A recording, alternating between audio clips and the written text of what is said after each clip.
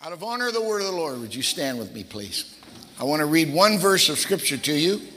1 Samuel chapter 1 and verse 11. Hope you can spend the day with us.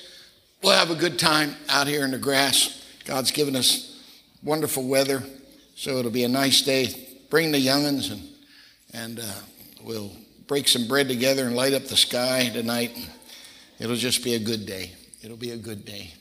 And she vowed a vow and said, O Lord of hosts, if thou wilt indeed look on the affliction of thy handmaid, and remember me, and not forget thy handmaid, but will give unto thy handmaid a man-child, then I will give him unto the Lord all the days of his life.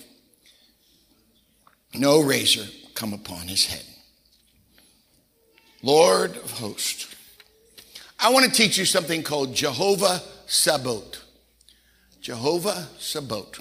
All right? If you have a good attitude, you can sit down. Praise the Lord. Living in Michigan, I really feel blessed to enjoy the changing of the seasons. I suppose nobody enjoys spring more than people from Michigan. I tell some of my friends in Florida, Michigan's going in the rapture first, and they don't understand what I said. The Bible said he's coming in the clouds. We have a lot of cloudy days in Michigan, so I think we might go first. And of course, in just a few weeks, the greatest artist of all time is going to walk through these forests and paint one tree yellow and another one purple and one orange and magenta. And the fall display here is magnificent. February, that's another subject. It's the shortest month of the year, but to me, it's the longest month of the year. And so I usually, if I can, I try and get out of here for a couple days. I usually go to Mexico. And I've been a lot of places over the years. I've flown over 2 million miles, and I've been in a lot of places. But I ended up on this little island several years ago called Cozumel, and I enjoy going there. It's not expensive, and I love the people, and the food's good, and I never, ever, once we lived in Okinawa, I never lost my fascination for the ocean. And I was bored, however, one time. And so I took a day trip to the Yucatan Peninsula to a place called Chichen Itza. It's a very special place. I'm sure Brian's got a picture of it here for me. I used to climb up on there. I took Renee up there. Oh, she was terrified. It was much steeper than it looks. There was a lady, she said, do you understand what you're looking at? And I said, no, I guess I don't. It looks like just some very excellent masonry work. But the truth is, if you know how to read this, the shadows will tell you what year it is, what month it is, what day it is, even what time of the day it is, because of the shadows as they move. These were not a bunch of knuckle-dragging Neanderthals and just a bunch of, Bible talks about men of renown. And I remember I was on the road for many years, and my wife lived in St. Louis. And long before Elon Musk had a self-driving Tesla, I could drive from St. Louis to West Virginia and not even remember. It was like I was on autopilot. I drove Interstate 70 so many times. If you've ever been down there and you're going west, before you cross the bridge, to get into Missouri. There's this place called Cahokia, Illinois. And if you like this kind of stuff, some people enjoy it, some people don't. You want an interesting trip, spend a day in Cahokia, Illinois.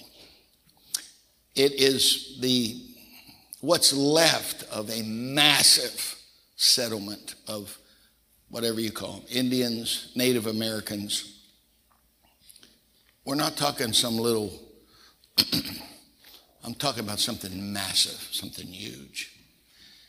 And I found this book by this guy named Charles Mann. It's called 1491. It is, I've read this book a lot of times, and Mann describes the native peoples of North and South America prior to 1492, which of course is when they said Columbus showed up. When I walked around Cahokia, Illinois, I had the same feeling that I did when I walked around what was left of Chichen Itza. Just this interrogative, this question said, what happened to all these people? Where'd they go? And Mann talks about going down the Amazon River, and he was with several friends. One of them was a botanist. They were having lunch, and his friend said, look at what you're leaning against. Yep, it's a tree. He said, no, it's not just any tree. That tree's not native to this area. So they began to look around, and in very precise locations, they kept finding these trees. So they took off for a walk, 100 yards, 500 yards, 1,000 yards. They walked almost a mile. And to the amazement of this botanist, here's these trees. And he told Charles Mann, he said, they were planted. These trees don't belong here. And on a whim, he started digging around the roots of one of these trees and found broken pottery shards. So they started digging in others, and it was the same thing in the root ball of every one of them trees. Somebody, a long time ago, had dug a hole, put broken pottery in there, and planted these trees. And yet, there was no one there. They were all gone. What happened to all these people?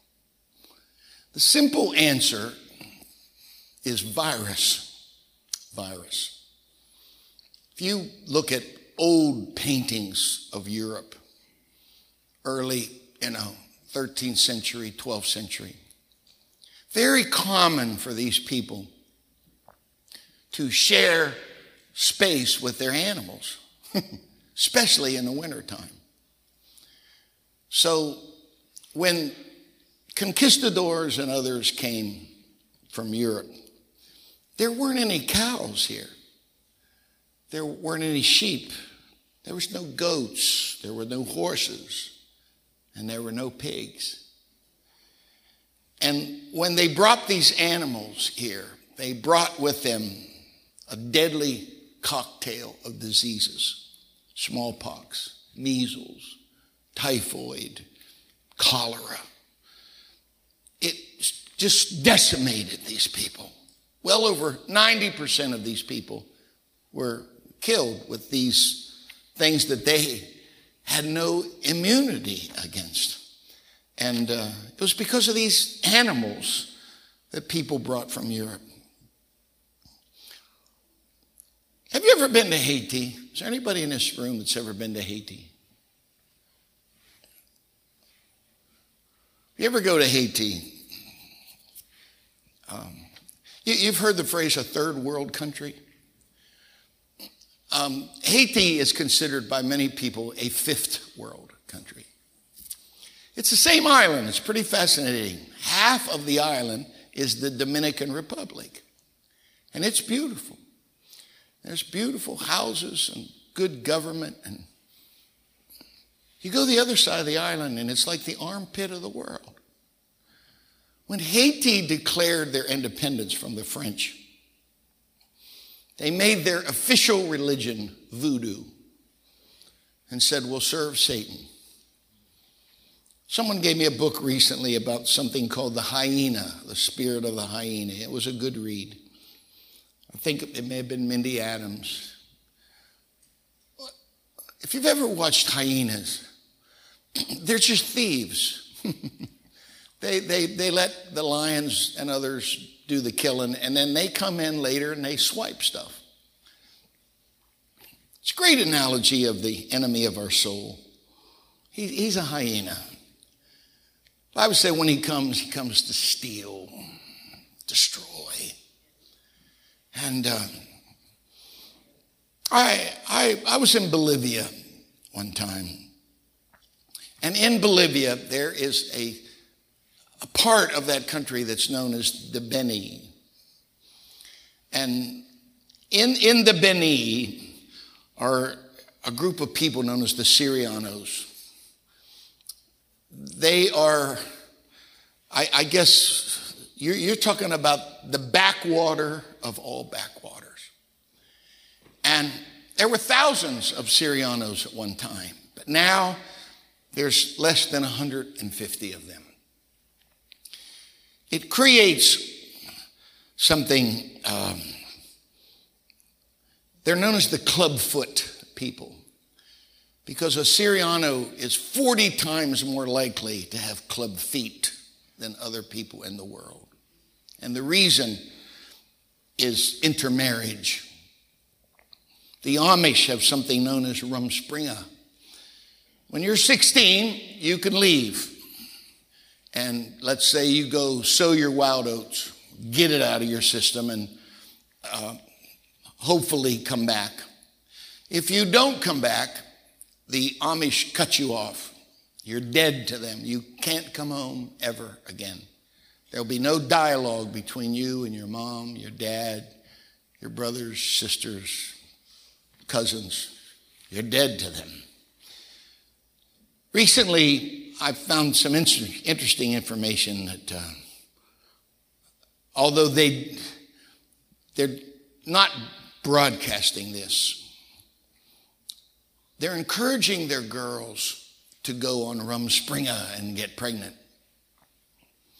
Come back into the Amish community because they will be pregnant with non-Amish babies. It's known as a genetic bottleneck. I mean, where did Cain get his wife anyway? I've seen this in Pentecost. Small groups of people who rejoice in their smallness, and they produce pointy-headed kids, pointy-headed preachers. They're mean, they're shallow, they're very narrow in their view of the world. We serve a great God, and the great God deserves a great church in the Great Lakes. Great God deserves a great church in the Great Lakes.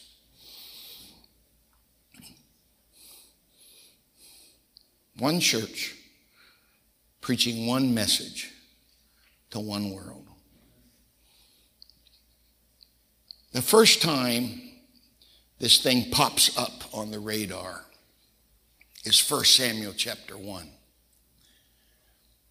He's a fat preacher and he's blind, and he can't preach his way out of a Howard Johnson's bathroom. And a woman comes up to pray, and he is so out of tune with what's going on. The Bible said he marked her mouth. Now, if you ever deal with Orthodox rabbis, they say he slapped her face. Others won't go that far, but I've spent time with these rabbis. It doesn't surprise me that they would say that. He slaps this woman's face, possibly, and says, "You're drunk. what are you doing coming to church being drunk?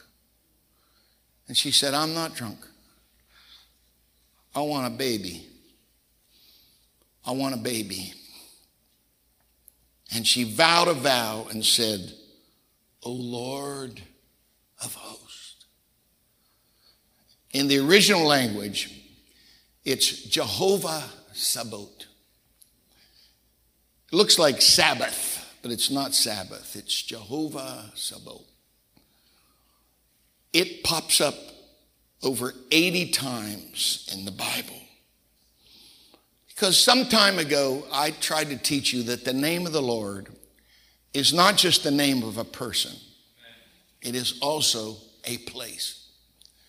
Because the Bible said the name of the Lord is a strong tower, and you can run into it and be safe.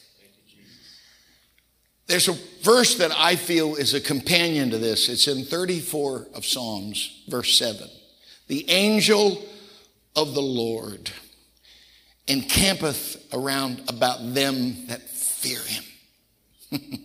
The Message says this: God's angel sets up a circle of protection around us.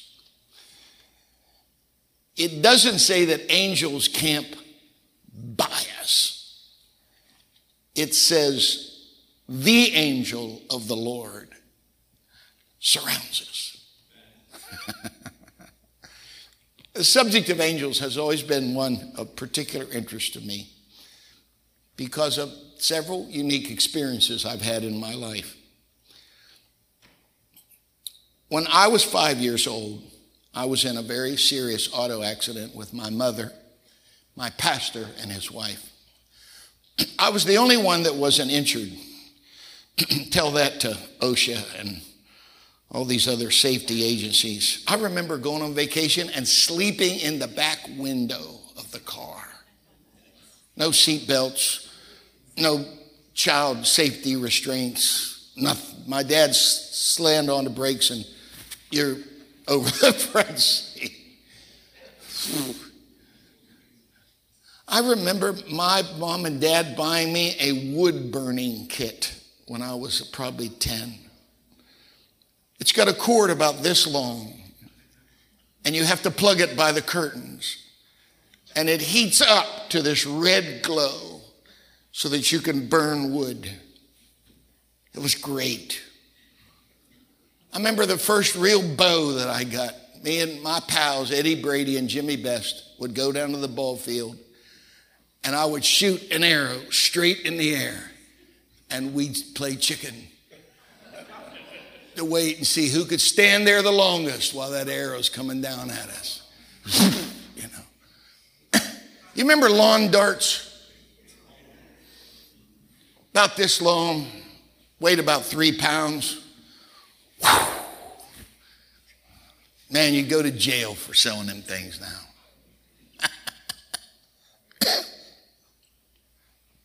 I lost my shoe in the car accident. My mother was bloody. She was unconscious. My pastor and his wife, I was convinced my mom was dead.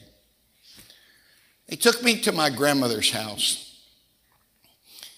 She put me in her big bed. She shut the door. And when she did, this guy was standing by me. He didn't say one word to me.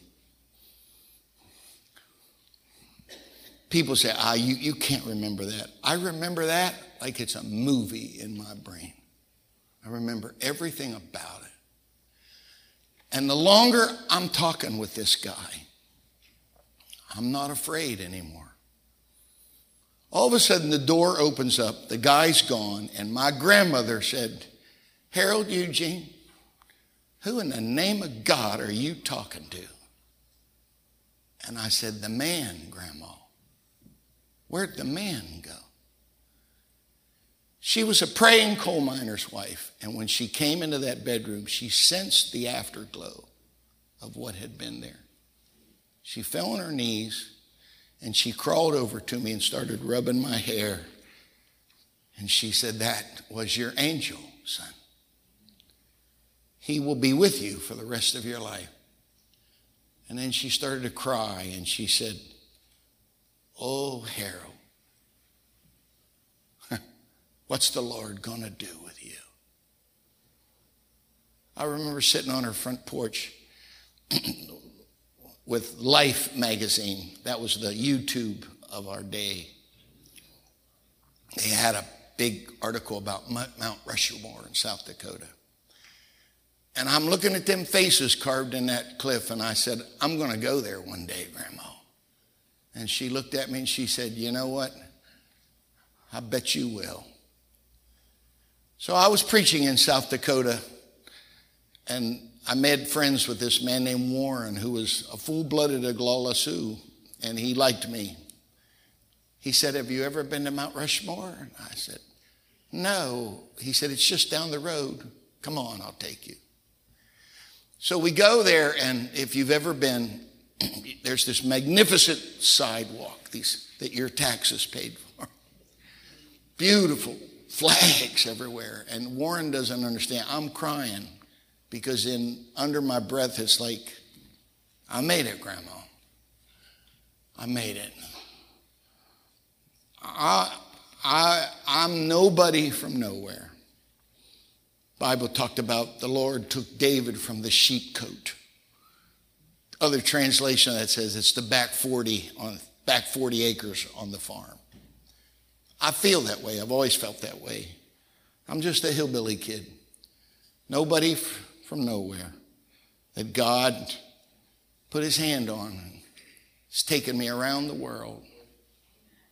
And I feel so fortunate and humbled, at what the Lord's done. In the book of Acts, chapter 12, Peter's in prison, and the church is having a prayer chain, probably like a 24-hour prayer chain.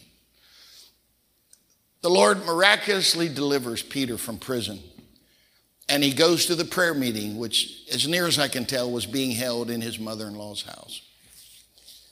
He knocks on the door, and there's this Roman slave girl in there by the name of Rhoda. And of course, they told her, "Go get the door, girl." She opens up the door, and there's her pastor. And she runs back and she says, "Pastor's on the porch." And this is what they said: "You're mad." But she constantly affirmed that it was even so. And then they said, "It's his angel. It's his angel." I had an elder years ago named J.T. Pugh ask me a question: "Do you believe in ghosts, Harold?" I said, "Well, I believe in the Holy Ghost." And he said, No. What do you think about ghosts?" And I said, "Well, I guess I really haven't given it much thought." He said, "I'll tell you what I think a ghost is." He said, "I believe that the Lord assigns you an angel." He said, "Do you ever notice how people live together 20, 30, 40 years, they start looking like one another?" He said, "I think when you die, you're gone, but that angel resembles you." And that's what people are seeing. I guess his good guess was as good as the next guy. That's what my grandmother told me. It's your angel, son. The book of Acts in chapter 27 describes something known as Euroclydon, a storm, a very powerful storm. You study this planet and the earth spins on its axis. Tilted, I forget, it's like 13 degrees. It's amazing. 1 degree to the left, we're freezing. 1 degree to the right, we're like fried like crispy critters. It's amazing how it goes on. A lot of interesting thing happens right now. This moon that's going on, and you got eclipse that's coming up. Fascinating stuff. Amazing how much bigger the sun is than the moon, and yet God has perfectly positioned them that when the moon gets in front of the sun, you can see the corona. Just the chances of those distances, it's crazy, the odds of stuff's always fascinated me. And so when the earth spins basically from right to left, it creates something that's known as the Coriolis effect. For every action, there's an opposite equal reaction. And that's why as the earth spins from the right to the left, weather patterns move from the left to the right. But every now and then, a storm defies this rotation. It's what people in New England call a nor'easter.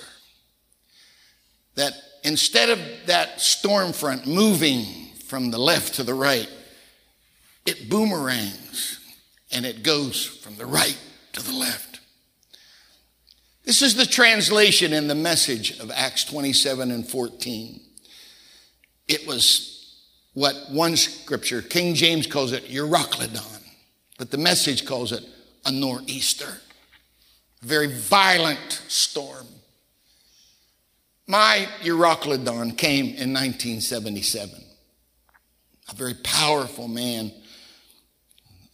was poised to end my ministry before it ever began.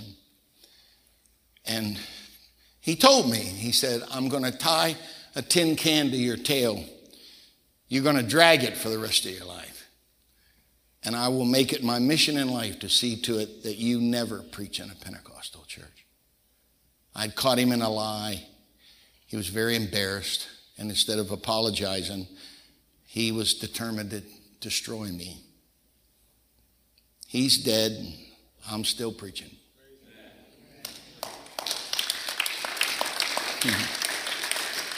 But it scared me. I was in Texas. There was an old Quonset hut left over from the war that was beside a place where I was going to school. I broke down the door. I went up to the second floor and I found an old dirty room. I pushed the door behind me. Old dusty curtains. Carpet was filthy. I didn't care. I laid on that carpet for almost 2 days. About 3 a.m, I guess I experienced what was known as Shekinah. Shekinah is not in the Bible. It's what rabbis use to describe the glory of the Lord. I was laying on that floor. I had cried until I couldn't cry anymore. And I remember seeing those old curtains. No windows were open, but those curtains started to move. I was laying there. It was like a rheostat. Something went, whew, and the room just lit up. And I felt this hand on my shoulder. It just covered my head. I am convinced he was there again. My angel coming to comfort me one more time. Bible talks about angels. I've heard people talk about Michael the archangel. It's not ark, it's arch. There are beings called cherubims. One time in Isaiah 6, it's the only time in the Bible they're called seraphims. It means the ones above. People that are smarter than I'll ever be have divided angels into 9 different ranks, and they claim the seraphims are the highest ones. The ones above. But there is one that I've never ever heard anybody preach about. He's known as the angel of the Lord. When you think of it, any angel could come from the Lord. But is it possible that there is an angel who has the distinction of being known as the angel of the Lord? Because 81 times he keeps popping up in the Bible. The angel of the Lord. This was the being that talked to Abraham. This was the being that says, I just thought it was a bush on fire, but that's not what it says in Exodus 3 and 2. It says the angel of the Lord appeared to him in the bush. It's all over the book of Judges. This is the angel that spoke to Joseph and said, don't be afraid to take this woman as your wife. It was also the angel that told them, go to Egypt and get out of here. It's the same angel that told him it's time to go back home to Nazareth. In the last chapter of the book of Revelation, it says, and he said unto me, these sayings are faithful and true. And the Lord God of the holy prophets sent his angel to show unto his servants the things which must surely be done. Not just any angel, his angel. But there is a compound word that's used to describe the Lord repeatedly in the Bible. Jehovah Sabaoth, the Lord of hosts. I like this from the Message. It's 1 Samuel 4:4. So the army sent orders to Shiloh, and they brought the chest of the covenant of God, the God of the angel armies. I like that. I agree with that. John talked about 10,000 times 10,000 and thousands of thousands. 10,000 times 10,000, then multiply it times 2,000, and then multiply it times 2,000 again. You come up with 400 trillion angels. That's a bunch. That's a bunch. I always thought it was fascinating because, and of course this is a conjecture, but Revelation 12 talks about when Satan fell, he drew a third of the stars with him. And in Revelation 1:20, it said the stars are the angels. So if there's 400 trillion after he left, then I think heaven's divided into thirds. I think Gabriel gets a third. I think Michael gets a third, and I believe Lucifer. I was sitting on a plane a week ago coming back from Memphis. There was these three gentlemen there with me, and I just do what I always do. I was just talking to them. I said, where are you going? We're going to sing. We're going to sing up here, said northern part of Kentucky. I said, what kind of songs do you sing? He said, we serve the Lord. We serve the Lord. I said, what do you think that means when it talks about his tabrets and his pipes? He said, oh, brother, when Lucifer fell, he took the choir with him. And he said, it's why Satan hates worship music so much now, and it's why he twists it so much to affect so many people's lives.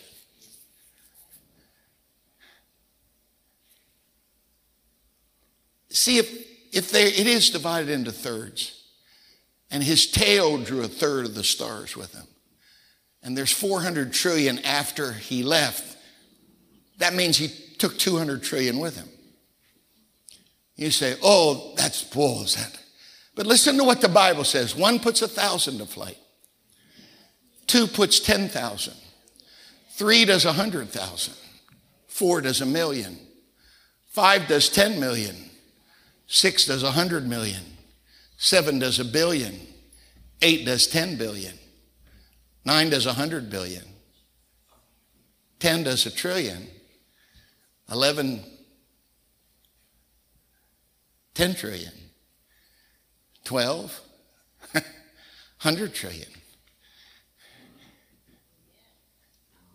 Could we get a dirty dozen in this church to bind together in a sense of unity and harmony?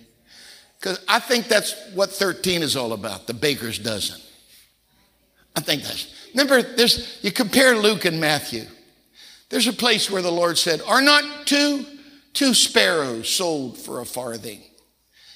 But then you read in another place and he said, are not 5 sparrows sold for 2 farthings?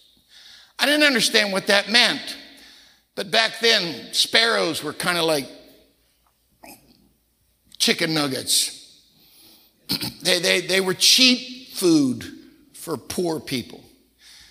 And you could buy 2 birds for a penny. But if you were willing to spend 2 pennies, they'd throw in a 5th sparrow to sweeten the deal. And Jesus said, you are of more value than many sparrows.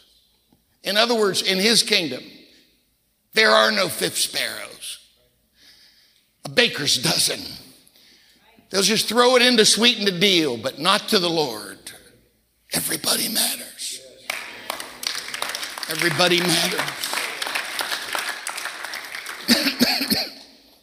Bible said in the book of Ephesians, every joint supplies what only it can supply, that the body would be edified of itself in love. You know what that means? People say, oh, I can miss church. Nobody even, they won't even miss me. Wrong. See, a joint is a connective tissue. It enables you to move and do things. The more joint, I'm not talking marijuana here, man. I'm talking body parts. Okay? And the more joints there are, the more you can move and the more pliable and flexible you are. And you see, you think you really don't matter, but that's the lying enemy. You supply something to the body of Christ that only you can give. And when you give what only you can give to, it's why Satan, it's why, how would you like to be a devil knowing you backed the wrong horse? They know. They told Jesus, have you come to torment us before our time? Why? They know. It's why it's why demons stay together. It's their only hope. And they understand unity much better than we do. But how good and how pleasant it is for brethren to dwell together in unity. It's like oil, not just any oil, holy anointing oil that was on Aaron's beard and then was on his garments and then his skirts. It says, as sure as you can plan on dew being on Hermon's Mount every morning, you can plan. See, I do my best to prepare and I'll do my best to pray. But as I've told you for years now, the secret to building a church is yay and amen. You got to have a preacher in a pulpit saying yes. And you got to have a congregation saying amen to that yes. I've been in churches where the preachers they were yes, but nobody would amen. I've been in churches where the church was ready to go and the preacher was afraid. But when you get a yes in the pulpit combined with an amen in the pew, that's magic. Because the Bible said in the book of Psalms, just as sure as you can plan on dew being on the top of Hermon's Mount every day, there'll be anointing on the priest if the people are together. So it's not just up to me, it's up to you. I got to preach to a unified house. And if we'll have a unified house, there'll be anointing on the priest every time. You do matter. You know, you do matter. So you come to this house. And that's what Isaiah or Isaac said. Daddy, we got the wood. We got the knife. We got the fire. Where's the sacrifice? And I was wondering, what do you mean fire? But I found this years ago. They had shallow dishes. They found thousands of them, just clay dishes. And they had a lid and a top. And they always had a fire going at home. And they would take a coal from the fire at home. They'd put it in this dish. And and it had little holes in it. Not enough to combust, but just enough to smolder. So that night when Tom Bodette didn't leave the light on for you and you're sleeping somewhere in the bush, I joined the Cub Scouts when I was a kid. And I still remember them trying to teach me how to build a fire with 2 sticks. And it was just rubbing. And I had a Zippo lighter. And while they were looking, boom, man, Zippo lighters are a whole lot better than sticks. This is what Isaac is saying. We got the knife, we got the fire. Where'd you get the fire? The fire came from home. See, it's not up to the church. Draylen did wonderful here in the choir and all that, and I love it. And I'll preach till my belly button falls on the floor. But listen to me. We got to have more than people that want to come to church, and the church is responsible for giving you CPR. You gotta bring something from home. And when you bring it into this place, all the Lord has to do is go.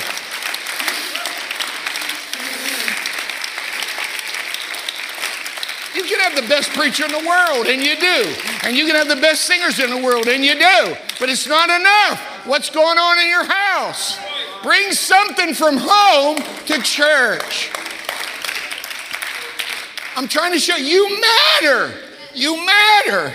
And we're serving this. Listen, here's from the Message. I know some people get ticked off at me because I'm not always using King James. I use King James for doctrine, okay? It's strong. But there are other places where the Message and the NIV and the Amplified, I think they get, this is from the Message, okay?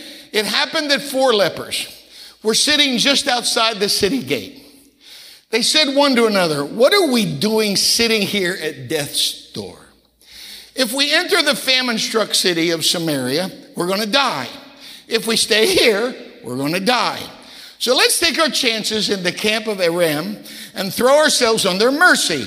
If they receive us, we'll live. If they kill us, we'll die. But so what? We're going to die anyway. We got nothing to lose. So after the sun went down, they got up and went to the camp of Aram. When they got to the edge of the camp, surprise, not a man in the camp.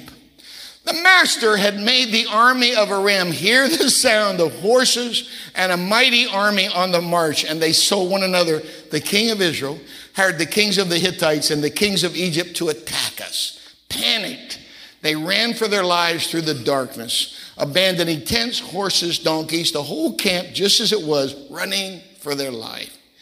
The 4 lepers entered the camp, went into a tent. First, they ate and drank.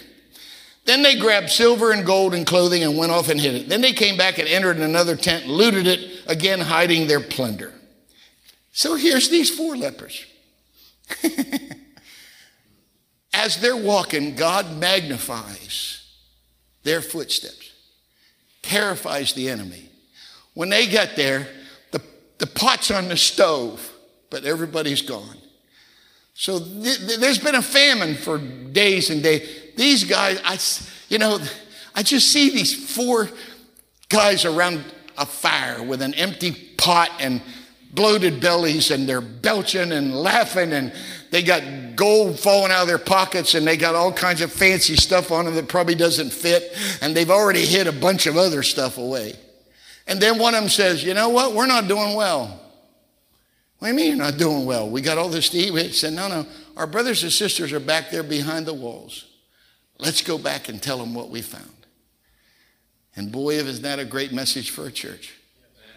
We got a lot of nice stuff going on here. But there's a world out there. And if we just sit here in the safety of this building, we're not doing well. I don't care how well you get fed and how great the service is. If what's in this place doesn't get out of this place, we're not doing well. We're not doing well. A Bible scholar, they once asked him, I heard Joe Rogan. I listen to Joe Rogan every now and then. He's crude, but he seems to be very transparent in many ways. I listened to Joe Rogan talk about something recently he said, I struggle. He said, I want to believe the Bible, but he said, I'm struggling. How do I know it's real? They asked a very well-known scholar years ago, how do you know the Bible's real? His simple answer was, the Jews. The Jews. That God set aside, you read the book of Romans, what advantage does the Jew have? Chiefly in every way. Because on the point of them we're given the oracles of God, the holy things. Think of it. Messiah came through the Jews. Plan of reconciliation came through the Jews. Do what you want. We're grafted into a Jewish root system. Bible said if he didn't regard the original tree but cut them down and grafted us in their spot, don't you get too full of yourself. Because if he cut down the original tree, he'll get rid of us. If we think we got a hold on this thing and this is ours. And when you study this deal, listen to Deuteronomy 28. If you obey me, I'll bless you. If you don't obey me, I'm going to judge you. Either way, it proves the word of God is accurate. Because he gave them a choice. They chose not to obey. Their history is marked with persecution and oppression. I saw a bumper sticker in New York City driven by a Jewish taxi driver. He said, if we're the chosen people, then please, God, choose somebody else. I don't know have time to rehearse. So maybe you've heard of a guy named Ariel Sharon. Ariel Sharon was a tank commander. He went on to become the prime minister of Israel. But I got fascinated with what was known as the 6-Day War, 1967. That they're up against the combined armies of Egypt, Syria, and Jordan. Egypt is a big satellite of the Soviets. The Soviets have given them planes, the best tanks in the world, much better than anything the United States had. Sharon has got about 30 tanks, and he's going towards this group of people. And when they come over the crest of this hill, they are stunned because facing them is a brigade of tanks. A brigade has 4 battalions. There's 25 tanks in each battalion, meaning there's 100 of the best tanks in the world looking at them. And with the brigade, you've got a minimum of 4,000 infantrymen, soldiers. He said, all I could do was just go forward, knowing it's at least defeat and probably death. But as they're going towards these tanks, to their astonishment, not one of the turrets, the barrels on those tanks moved. There were no exhaust plumes coming out of the tanks. As they're getting closer, they begin to realize these guys they must be asleep. But as they got closer, they realized, oh my God, they abandoned every tank. And the guns from the infantrymen are just scattered and littered on the ground.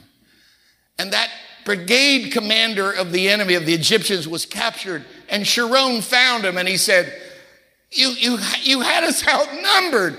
What did you leave for? And he said, the noise. He said, what? He said, the noise. He said, we heard you coming. Hundreds and hundreds of tanks and pieces of artillery. We heard all that. I wrote back and said, what do we do? And they said, just retreat. And he said, they didn't tell me to blow up the tank. They just told us get out. So he said, I told all my men, get out. And they climbed out of the tanks and they dropped their guns and they left.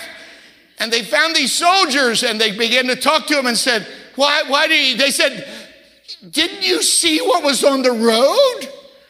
They said there were all these soldiers. They were 80 feet tall.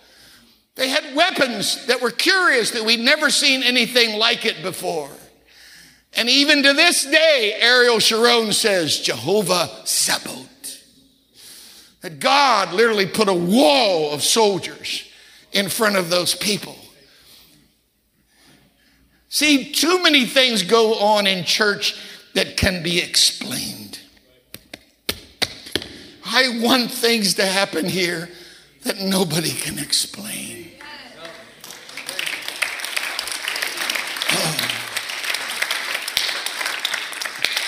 There's only 2 storms in the New Testament. There's only 2. Jesus is sleeping in the boat. Storm is there. They wake him up. He gets on the bow of the boat and he goes, hey! And the wind says, it's the master. Sorry, boss. And the Bible said he rebuked the wind, not the waves. He rebuked, you fix the wind, the waves. Deal with the cause, not with the effect. Get to the root, not the fruit. All right? He gets up on that bow of that boat and he says, peace, be still. And he looks at his men and said, don't be afraid.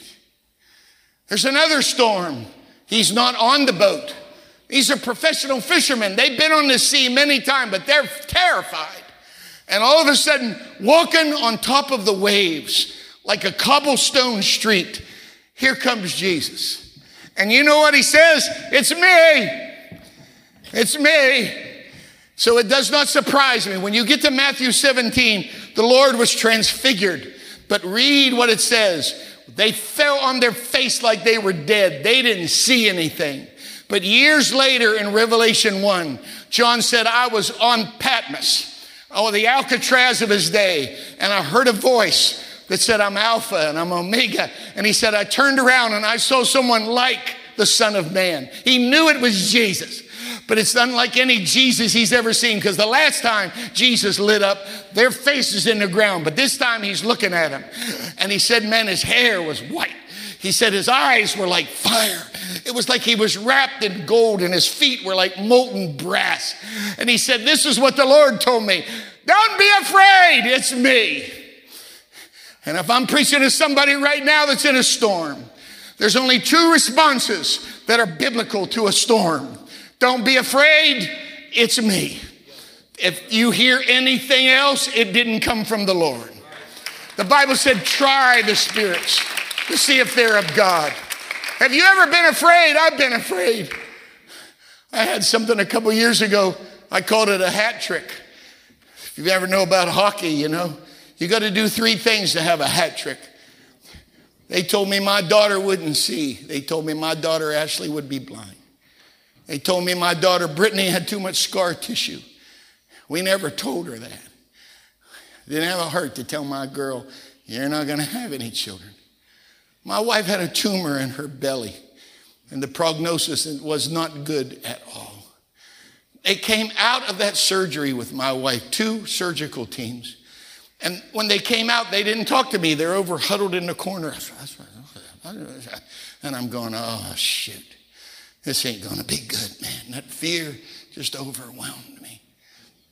All of a sudden, this lady that ran the surgical team, she said, Pastor Hoffman, can I ask you a question, please? Has your wife ever cut her hair? And I said, no. Why? She said, well, when the anesthesiologist was hooking her up to the gas, we can't have anything in your hair. Your wife had these combs and clips, and we took them clips out, and her hair just puddled on the floor. And she said, it stopped the surgery. We literally all went there and went, wow, look at that. I wanted to talk to her about glory, but I didn't have time. All I could say was, and she said, oh, it's okay, it was benign. It wasn't cancerous. And in my mind, this is what the enemy did to me. You're going to be a widower, and you're going to be dealing with a handicapped child, and you're ever going to have any grandkids. But my wife's healthy, and Ashley can see, and I have 2 granddaughters. The Bible said fear has torment. It has torment. And if I'm preaching to somebody here or on that thing right there right now, would you please listen to me? We are serving something that is so superior to anything you can wrap your brain around. Yeah, he probably does have one angel that's his particular favorite, but there's more than that. There are armies of angels, armies of angels. That this is Jehovah Sabaoth. This is the Lord of hosts. We need him to interrupt. We got a girl in this church that had surgery this week, chained up in a box when she was 4 years old, kept as a slave, just had a horrible operation 2 days ago, but she calls this church home. I want this to be a place of remedy for her. We got people in this...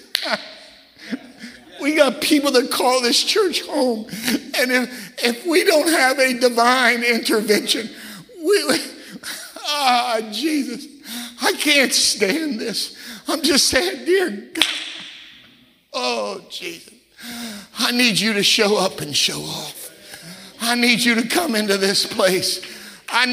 You think of the ministry of Jesus. Nobody got the Holy Ghost when Jesus was preaching. He baptized his disciples, but that's it. John the Baptist is by the Jordan, not Jesus. You get what I'm saying here? What was the ministry of Jesus? It was eyes seeing that couldn't see, ears hearing that couldn't work anymore, empty beds. I think you could track Jesus through a city. There's an empty bed. There's an empty walker. There's a discarded cane. Amen. There's a cigar box with pencils where the beggar used to be. Think of that, ladies and gentlemen. He comes into Jericho, and Bartimaeus, Bar means son of, Timaeus means blind man, which means Bartimaeus is second generation blind. And all of a sudden he's saying, Jesus, thou son of David. Read the Bible. There's 4 times in the New Testament somebody said that. When you said thou son of David, you are doing more than repeating his name. You know his identity. You know this is Messiah.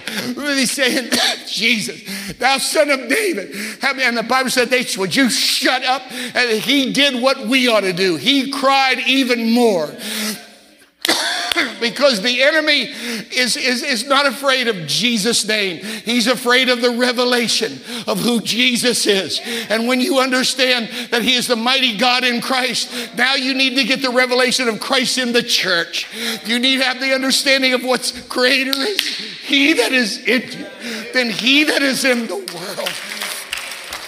Fear's got torment. I'm begging you right now in Jesus' name. Come with me, worshiping. Come with me around this altar. Don't be quiet. Come clapping. Amen. Come clapping. Come lifting up your voice. There are things in this room right now that have to be addressed. We can't just keep having church and say, go home and let's meet the Baptists to the cafeteria. We need the Lord to show up and to do that which only he can do. You get healing. Hey, we have an apostolic church in Clawson. They baptized a man just recently. He couldn't see. But when he came out of the water, he could see. That's going all over the country. You don't need Facebook if you can have healing. Paul didn't have Facebook. Jesus didn't have, Twitter. You get healing going on, people start telling one another, why don't you come down there to church? I don't like that. Well, why don't you just come to church? I'm not asking you to join the thing. I'm asking you to bring your problems to church. And let's just take this thing out for a drive, and let's see if we're telling the truth or we're a bunch of liars living in deception. Is he a healer or not? By his stripes we are healed. Amen. That's what it says. Hallelujah. You think you know what's around this altar right now? You might not know. So just with that possibility, if it's appropriate, put your hand on someone by you. Gentlemen, put your hand on another man. Lady, put your hand on another sister right now. And if you ever get anointed, okay? Let's see. Can you pray for somebody else's children as much as you pray for your own? Can you get burdened for somebody else's marriage as much as you are for your own? Can you believe for somebody else's healing as much as we ask God? The Bible said God turned the captivity of Job when he prayed for his friends. Praise God. Lord Jesus, this is my brother and my sister. I'm asking you right now, Lord, flow through me. Your word says freely we have received, freely we give away. So I ask you, Lord, to let me be a conduit and a vessel. Flow through me right now into my brother. Heal his body. Heal my sister. Put a hedge round about their family, Lord. Protect their home. Protect their children. Heal their sick. Deliver their oppressed.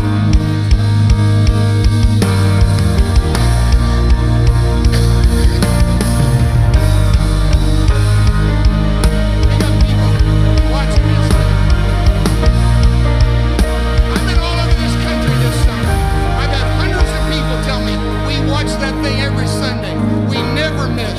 We never miss the podcast. We never miss the service. We're praying for you right now. I don't have a face for you. I don't have a name for you, but we're praying for you right now as you watch this thing, that God